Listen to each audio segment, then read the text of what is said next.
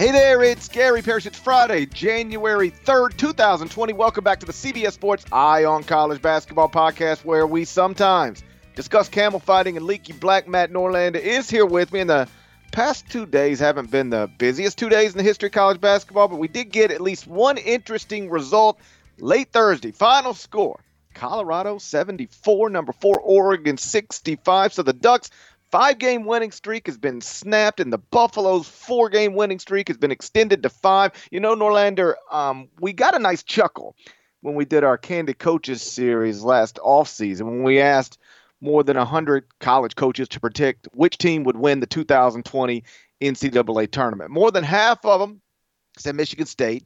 Nearly a third said Kansas. Kentucky, Duke, Florida also got multiple votes. And then one coach put his money on the Colorado Buffaloes. At the time we laughed, but maybe the joke's on us, Norlander. Colorado is now 12-2, got victories over Oregon and Dayton, one loss at Kansas, no shame in that. The other loss is to Northern Iowa by 3 points. That's a blemish, but not the worst thing in the world. Either way, I submit 12-2 with wins over 2 teams currently ranked in the top 20 is good stuff. Shouts to Tad Boyle. Shouts to McKinley Wright. Shouts to Tyler Bay. For what it's worth, I moved Colorado up to number 17 in Friday morning's top 25-1. So I think I'm a believer. When you talk about the top of the Pac-12, you probably have to put Colorado in the same sentence with Oregon and Arizona, right? Yeah, shouts to Alec Burks, by the way. Askia Booker, shouts to you too. Some Buffaloes of the past decade there. When I did my power rankings earlier this week, I vacillated between Florida State and Colorado for that final spot. I went Florida State, but Colorado, barring it can win at home on Sunday against Oregon State, is going to be in next week's power rankings. They are off to a really, really good start here, and they are talented. They're fun. They're good defensively.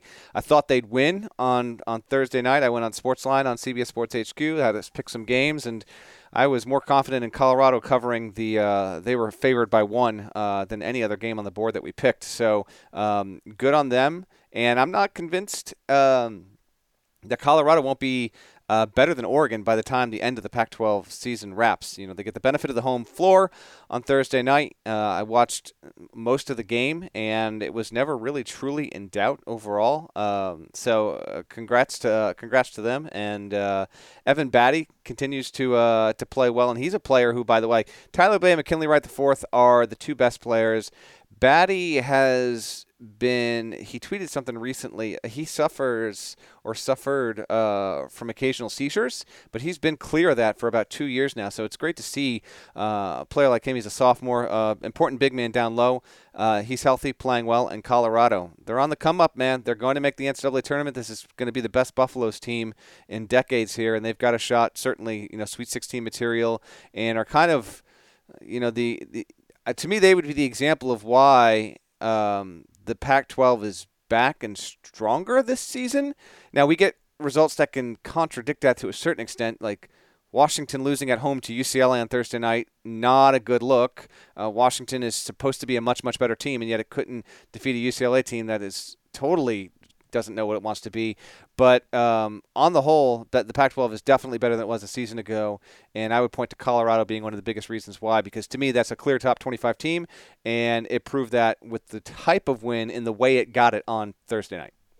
I agree that the Pac-12 is better than it was a year ago. It'd be almost impossible to be worse, but still not good. Like if you go to the KenPom conference rankings, it is 6th behind the Big 10, Big 12, Big East, ACC, and SEC. And it's 1 spot ahead of the American Athletic Conference, which is 7th. But it's closer to the AAC in terms of rating than it is the SEC. Right now, the Pac-12's conference rating plus 10.46. That is nearly 2 full points behind the SEC, which is plus 1260. And it's only about a 1.5 ahead of the AAC, which is plus 9.09. So still not where it needs to be, but some of that's because you like UCLA is one of your biggest brands. It's UCLA, Arizona are your biggest brands, and UCLA is just not any good despite what happened Thursday night in Seattle. That is correct. I'd say on the whole right now, teams that in the Pac-12, well, this was not the case a season ago, teams in the Pac-12 that can begin league play and still think that, getting to the NCAA tournament is a reasonable proposition.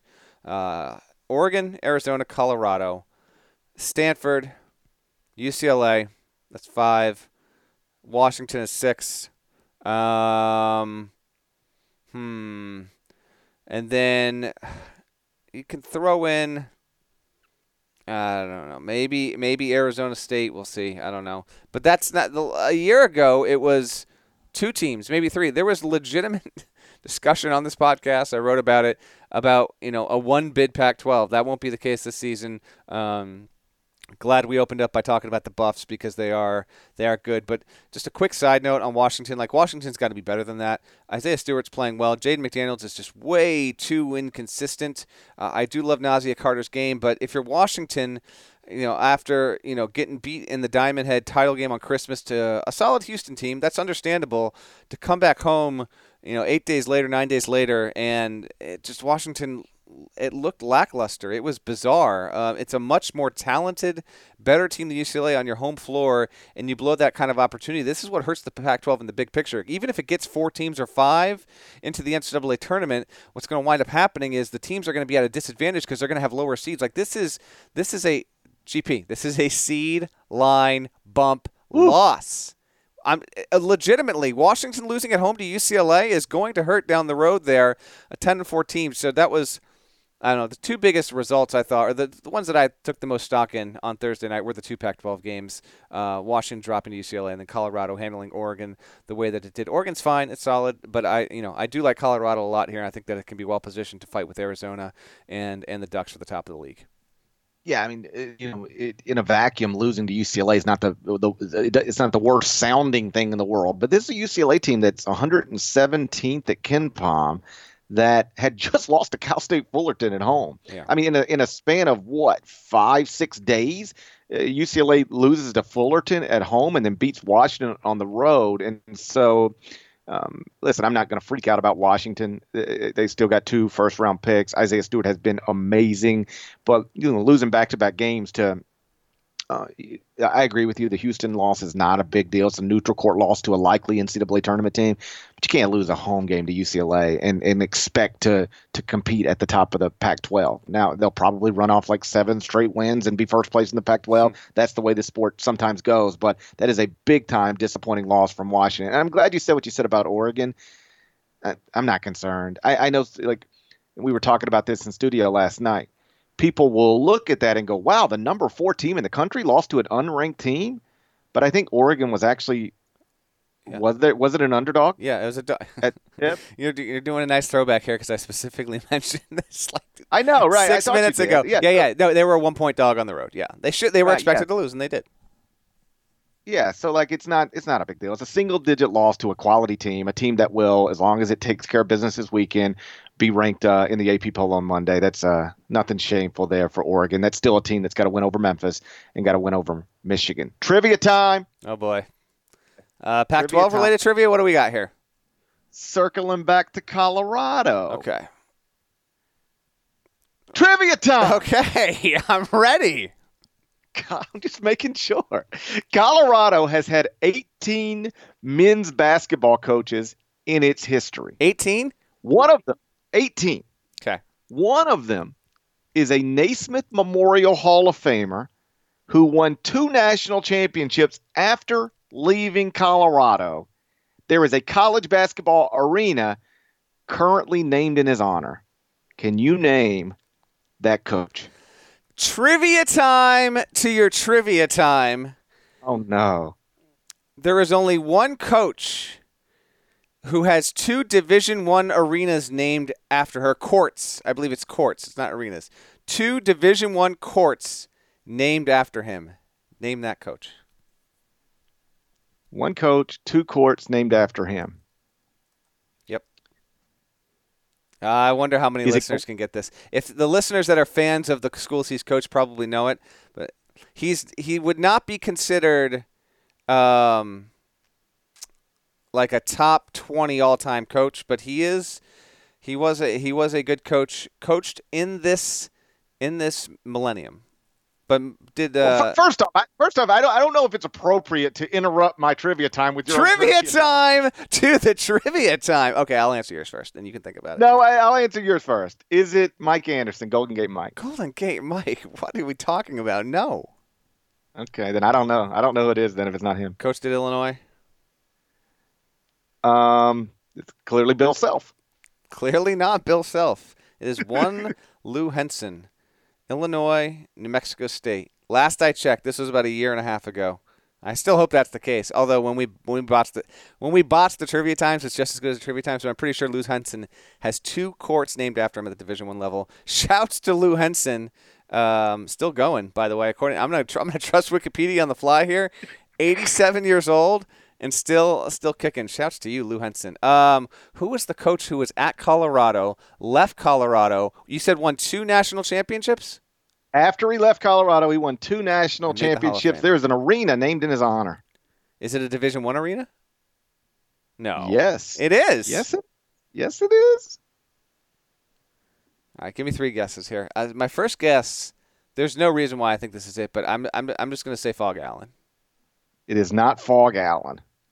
Would it be someone in the general era of Fog Allen? I mean, I could be mixing up my eras, but I'm going to say yes. Okay, then I got to say Adolph Rupp. It is not Adolph Rupp. Damn, I was feeling good about that one. Not Allen, not Rupp. Is the arena that this coach is named after,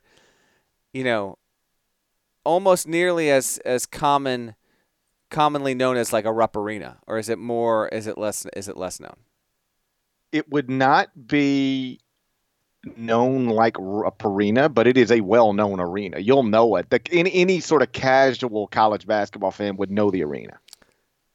It's a power conference arena. Okay. Let me just roll through this in my head right now real quick here. A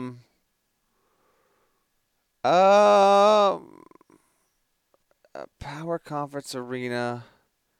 Give me like 20 more seconds. This is amazing podcasting. It's not the O-Dome. It's not. What about Hinkle? Hinkle. It is not Hinkle. Okay. Who would be Hinkle? Who would be Hinkle? Coach Hinkle?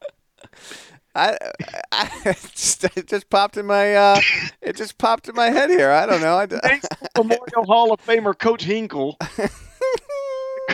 The correct answer is Henry Iba. Iba.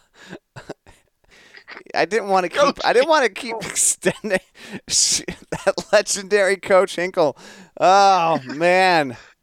Of course, everybody remembers the 2 national championships Coach Hinkle got. No, it's Henry Iba. He coached at Colorado for 1 season. Wow. 1 season.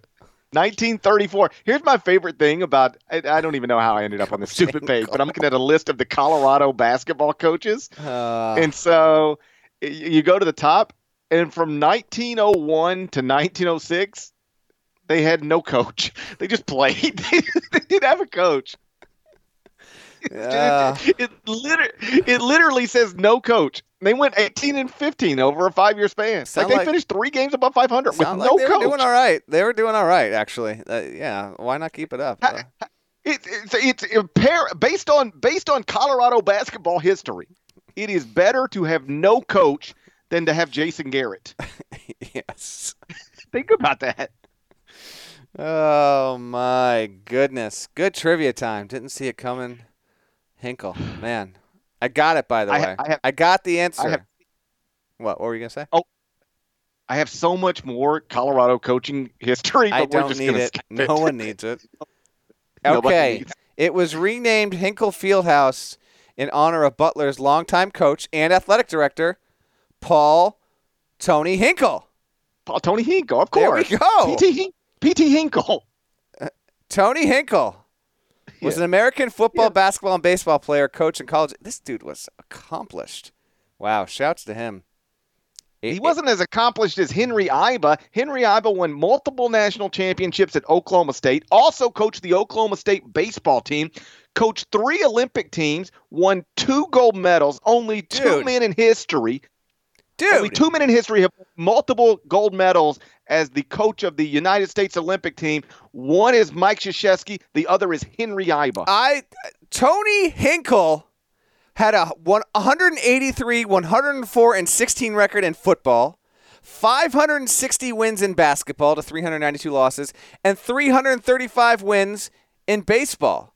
This dude won 17 football championships, 2 Missouri Valley championships in the regular season, a MAC title, Basketball Hall of Fame, 1965. Also a Naismith Hall of Famer, Tony Hinkle. How dare you? Is he? How dare you? That?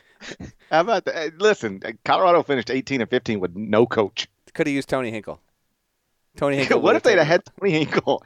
What if people don't talk about this enough? What if from 1901 to 1906, instead of having no coach, Colorado actually had Tony Hinkle? Well, it would have been incredible because Tony Hinkle was born in 1899, so it would have had a 2-year-old moving into 4, 5, 6 years. 5-year-old Tony Hinkle guiding the Colorado basketball team. What are we even talking about?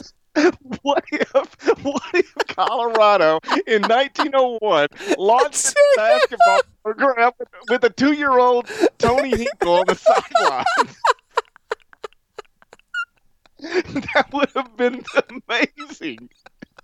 Oh my goodness. Next topic. Bill Self spent part of Thursday trying to kill any speculation that he plans to leave Kansas to coach the San Antonio Spurs. We're going to get into that next, but first, check this out.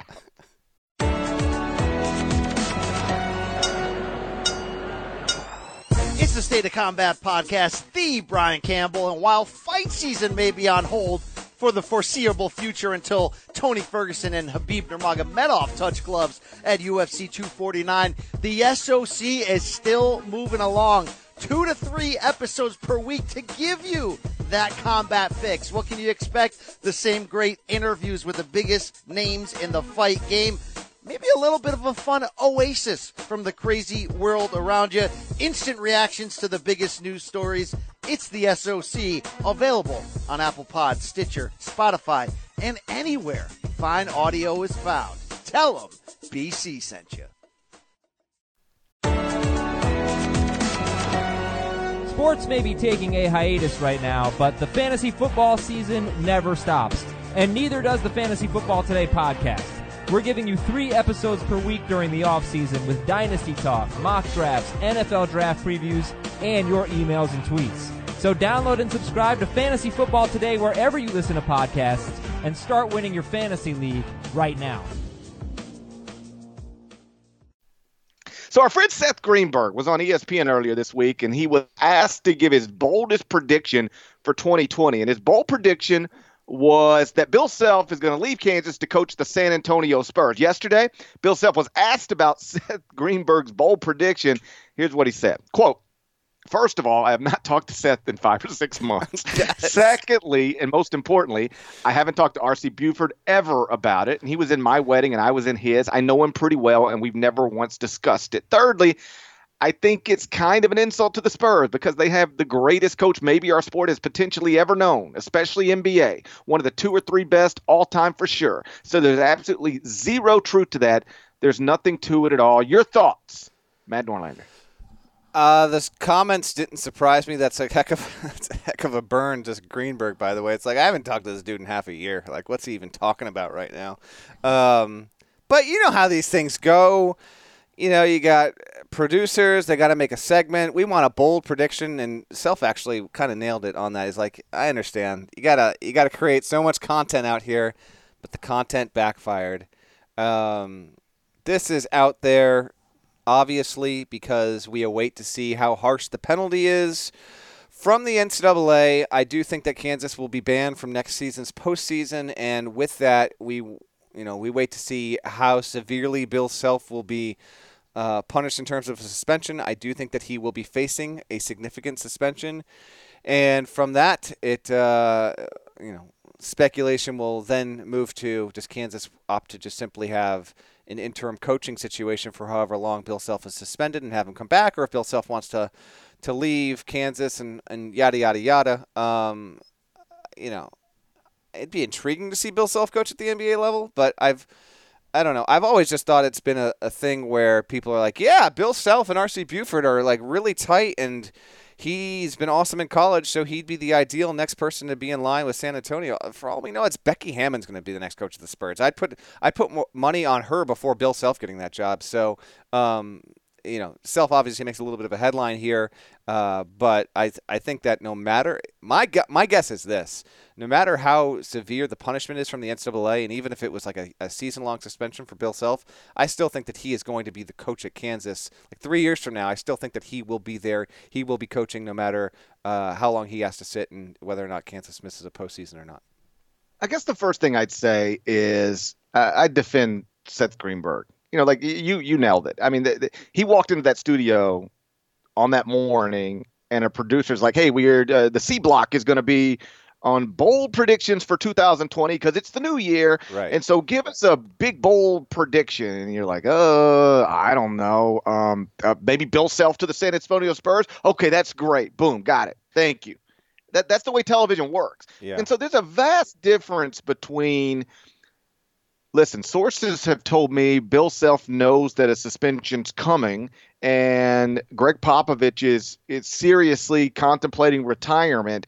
And if all of these things fall in a certain direction, then I'm just telling you, there's a very good chance Bill Self's going to be coaching the San Antonio Spurs next season. There's a big difference between that and saying, hey, welcome to 2020, everybody. Happy New Year. Here's my bold prediction. Bill Self going to end up coaching the San Antonio Spurs. Like, one of them's just a TV bit. The other one is like actual reporting. They were just doing a TV bit. So I don't put any stock into it whatsoever, other than it is a bold prediction that a ESPN producer asked Seth Greenberg and everybody else sitting at that desk to come up with. And so, listen, I think the most likely scenario probably is Bill Self coaches Kansas next season. Greg Popovich coaches the Spurs next season, but we'll see. It is interesting because at least partly, the reason people bring this up, like Bill Self to the NBA, is because it does appear that the program's about to get hit and he's about to have to endure some type of suspension. And I was talking to another college coach about this several weeks ago, maybe even months ago at this point. And I said, the NCAA, because this is something sometimes people forget, the NCAA can't make you fire a coach.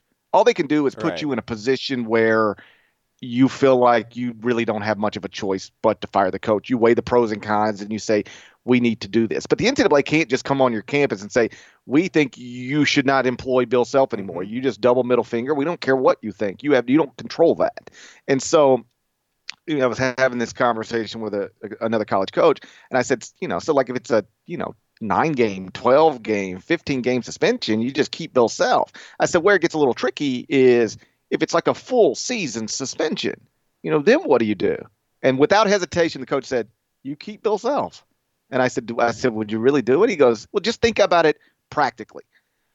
Would you rather fire Bill Self, hire somebody else, and hope for the best, or just pretend that Bill had a health issue that he had to step away from a year, step away from the court for a year, but then you get him back and he's good to go.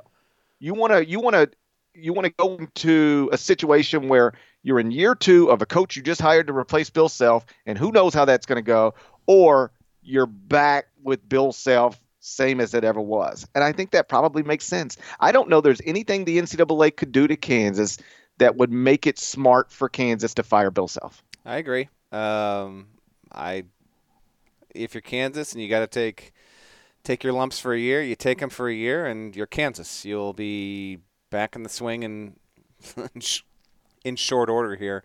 So yeah, I don't listen. There'll be huge headlines. This is an important case, Kansas among many others, that the NCAA is working through here. I mean, that will be significant whenever we get the next steps of that and punishments come down, which won't be until after. As a reminder, that will not happen, my expectation, till after this season, but in advance of next season.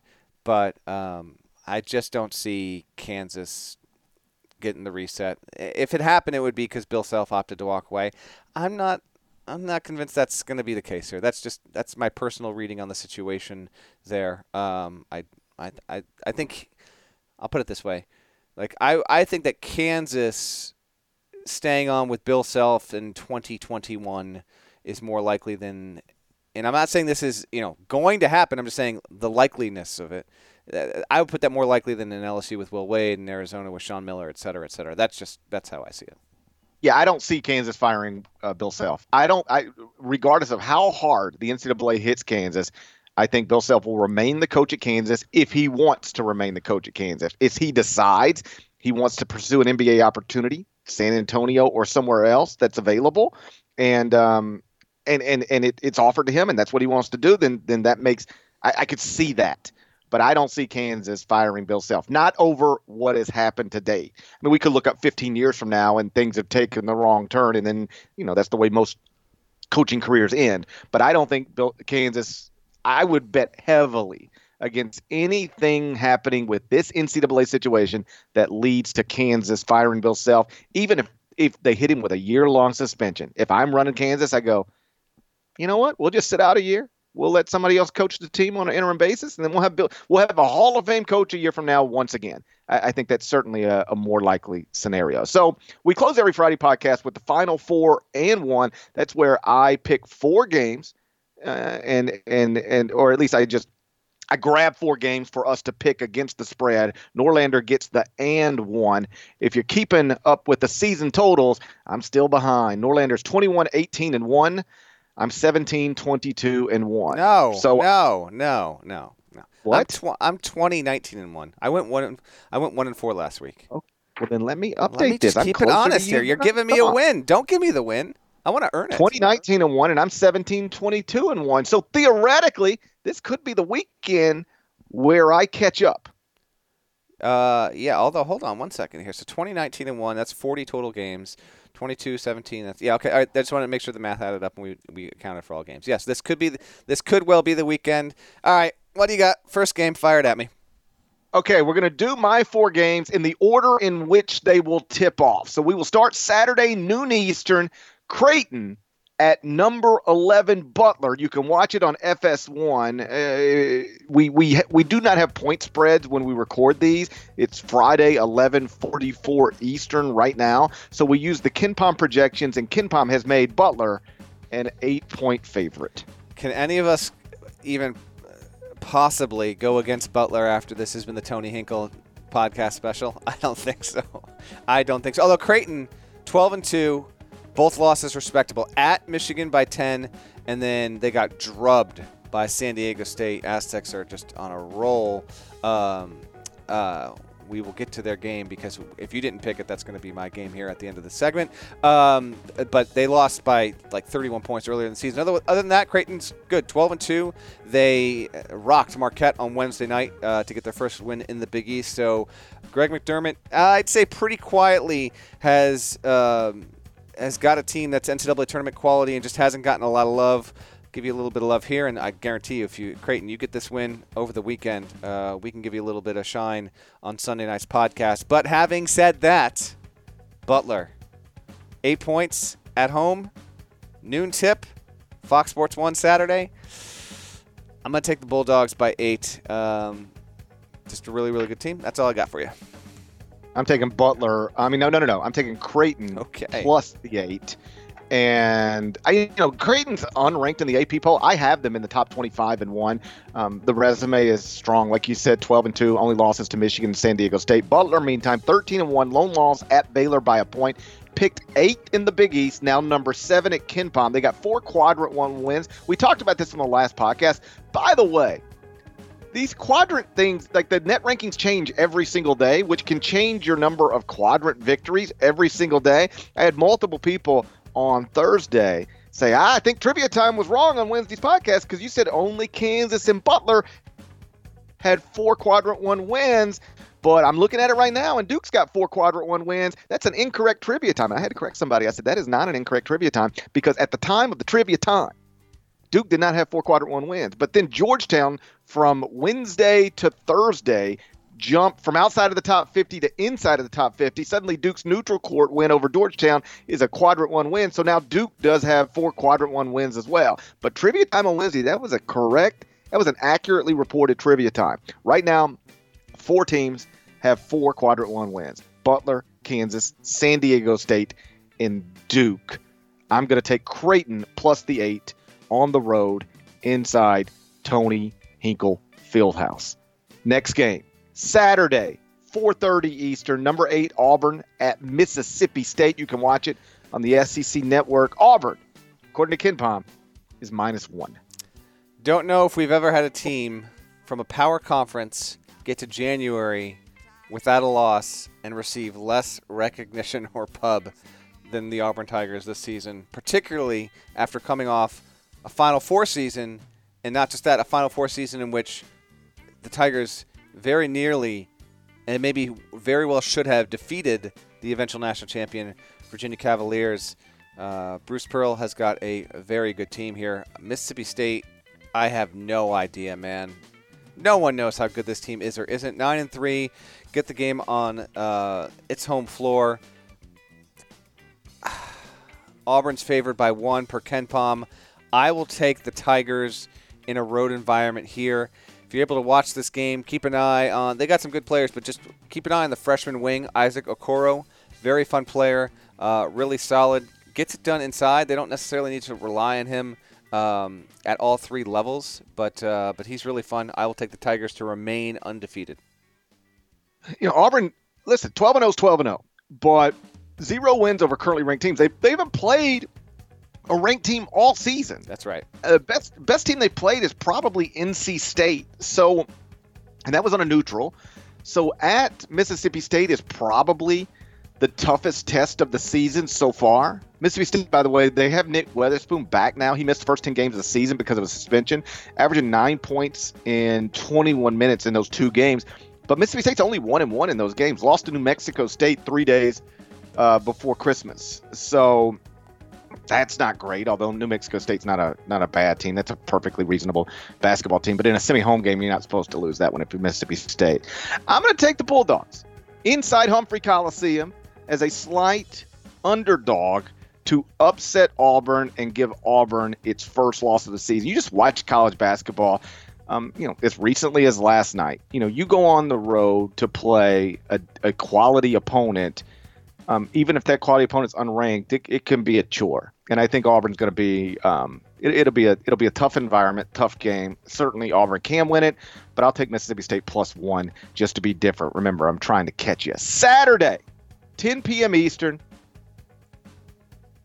number 13 San Diego State at Utah State. You can watch it on CBS Sports Network. KenPom has made San Diego State, the Aztecs, a 1-point favorite on the road. I will take Utah State at home here, giving us – so we could have no undefeated teams by the end of Saturday night, but I'm going to say that Auburn will be the final undefeated team in college basketball. Utah State just got whacked at UNLV by 17 points on Wednesday night. Kind of bizarre, and if Utah State loses this game against San Diego State on Saturday, what we'll have here for sure is 2 consecutive seasons in which the preseason brought us a Mountain West team thought to be, 2 seed, 3 seed, 4 seed caliber. Last season it was Nevada, and Nevada made the tournament with some ease, but it was nowhere near as good as people thought it was going to be. Utah State was anticipated to be that team, has not yet been that team. But to be fair, Neemias Queta has been consistently injured, and that's been a problem overall. Getting him healthy will go a long way here. I will take the Aggies at home in Logan. Obviously a tough place to play. San Diego State's for real. I still think they're for real whether or not they win or lose this game, but give me the Aggies. I'm going to stay consistent and just take the underdog, unranked team against the undefeated team in back-to-back games. Mm-hmm. So I took Mississippi State +1. I will also take Utah State +1, but I was in studio. We had Utah State UNLV on our air Tuesday night, and that was surprising. Not necessarily that UNLV won, but that was surprising. That UNLV won is also surprising, but just dominated the entire game. And so now Utah State is 13-3. They got wins over LSU and Florida. The losses to St. Mary's, BYU, and UNLV. Meantime, San Diego State's 14-0. You can't say enough about them. They started 97th at KenPom, all the way up to number 19. That's a jump of 78 spots in just 14 games. Number 1 in the net. And they're starting 3 players who had never played a minute for San Diego State before the start of this season. One of them is Malachi Flynn, Washington State transfer. He's the leading scorer. So I do think San Diego State is legit. I won't be surprised if they're 15-0 when we wake up on Sunday morning. But I'm just going to take the home underdogs against the undefeated teams. Mississippi State +1, and in this one, Utah State +1. My last game, Sunday, 1:30 p.m. Eastern. Number 12, Michigan. At number 4, Michigan State. You can watch it on CBS. Michigan State is -7 according to KenPom. Big time Sunday game here. Got the NFL playoffs coming this weekend. Awesome, fun weekend of sports here. But this game will obviously be what you want to watch leading into or parallel to those NFL playoff games. Cassius Winston returned on Thursday night. Michigan State was able to defeat Illinois without any kind of issue here. Winston was dealing with a bruise in his knee. Xavier Tillman was terrific in that game. I thought Aaron Henry was very solid. And then Winston just getting back into the mix there. He had a team-high 21 in Michigan State's win over Illinois. Good signs. I mean, just all around, Michigan State put on a terrific performance.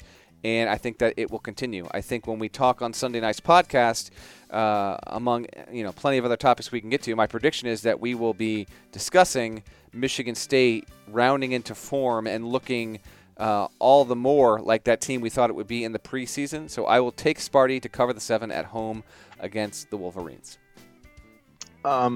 Spartan, like you said, the Spartans, like you said, they've won 6 straight since losing to Duke. They beat Illinois Thursday night. They're now 11-3 overall, number 4 at KenPom. Michigan's interesting. I think this is a big spot for them. They obviously start 7-0. They're unranked, start 7-0, beat Creighton, North Carolina, beat Gonzaga, win the battle for Atlantis. Suddenly they're in the top 10, and then they immediately lose 3 of the next 4.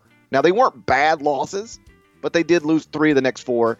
At that point, they're 10 and now they're 10-3 on the season. So the question is okay, what are they? Are they the team that started 7-0, knocking out Creighton and Gonzaga, or are they the team that's that then subsequently lost 3 or 4? Because the last 2 games are just nothing games, bye games against bad opponents. I think the truth is probably somewhere in the middle.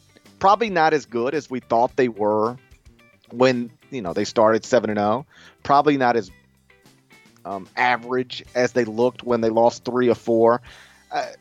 Hard to envision them going in to the Breslin Center and winning on Sunday, but I think I said the exact same thing about Duke when it went into the Breslin Center not too long ago, and they dominated Michigan State pretty much from tip to finish. This Michigan State team does look different. They seem to be starting to play more like what we thought they were when we made them the preseason number 1. But for our purposes, I will take Michigan plus the 7, just to be different from you. Don't be.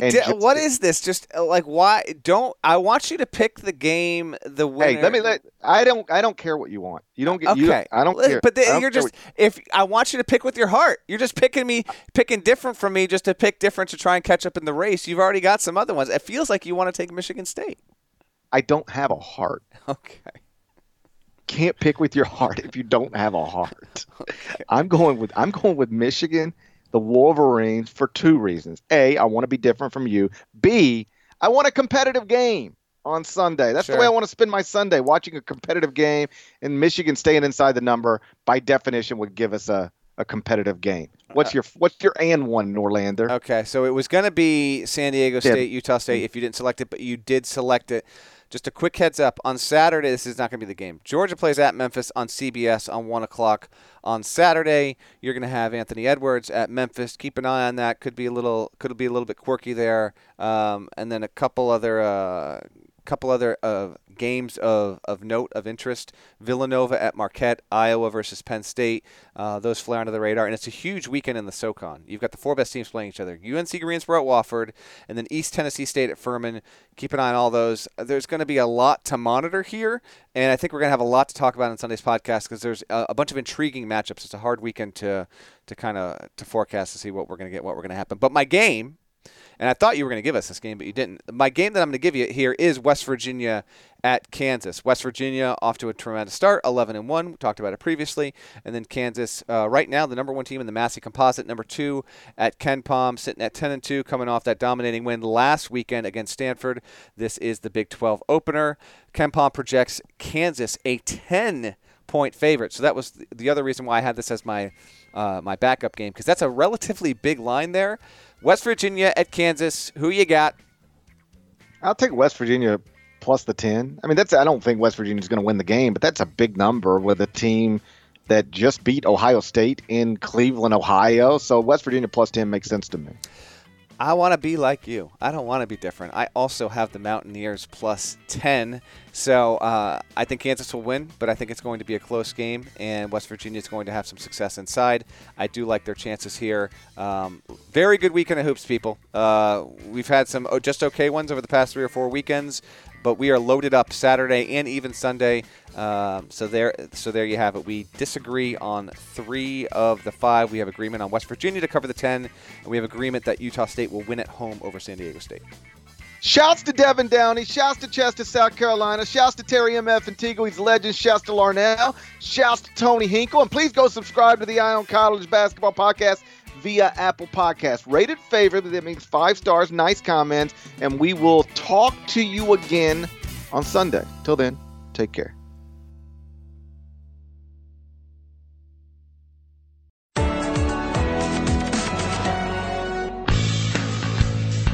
The world of golf is on hiatus, but thankfully for you, the First Cut podcast crew is not. Join Mark Immelman, Kyle Porter, Greg Ducharme, and myself, Rick Gaiman, as we keep you informed and entertained through this unprecedented time. No tournament? No problem. We're still coming at you 3 times a week during these trying times. Tune in as we bring you weekly news, rewatches, interviews, and trivia. What are you waiting for? Come join our group and let's talk golf. Download and subscribe on Apple Podcasts, Spotify, Stitcher, and anywhere else podcasts are found.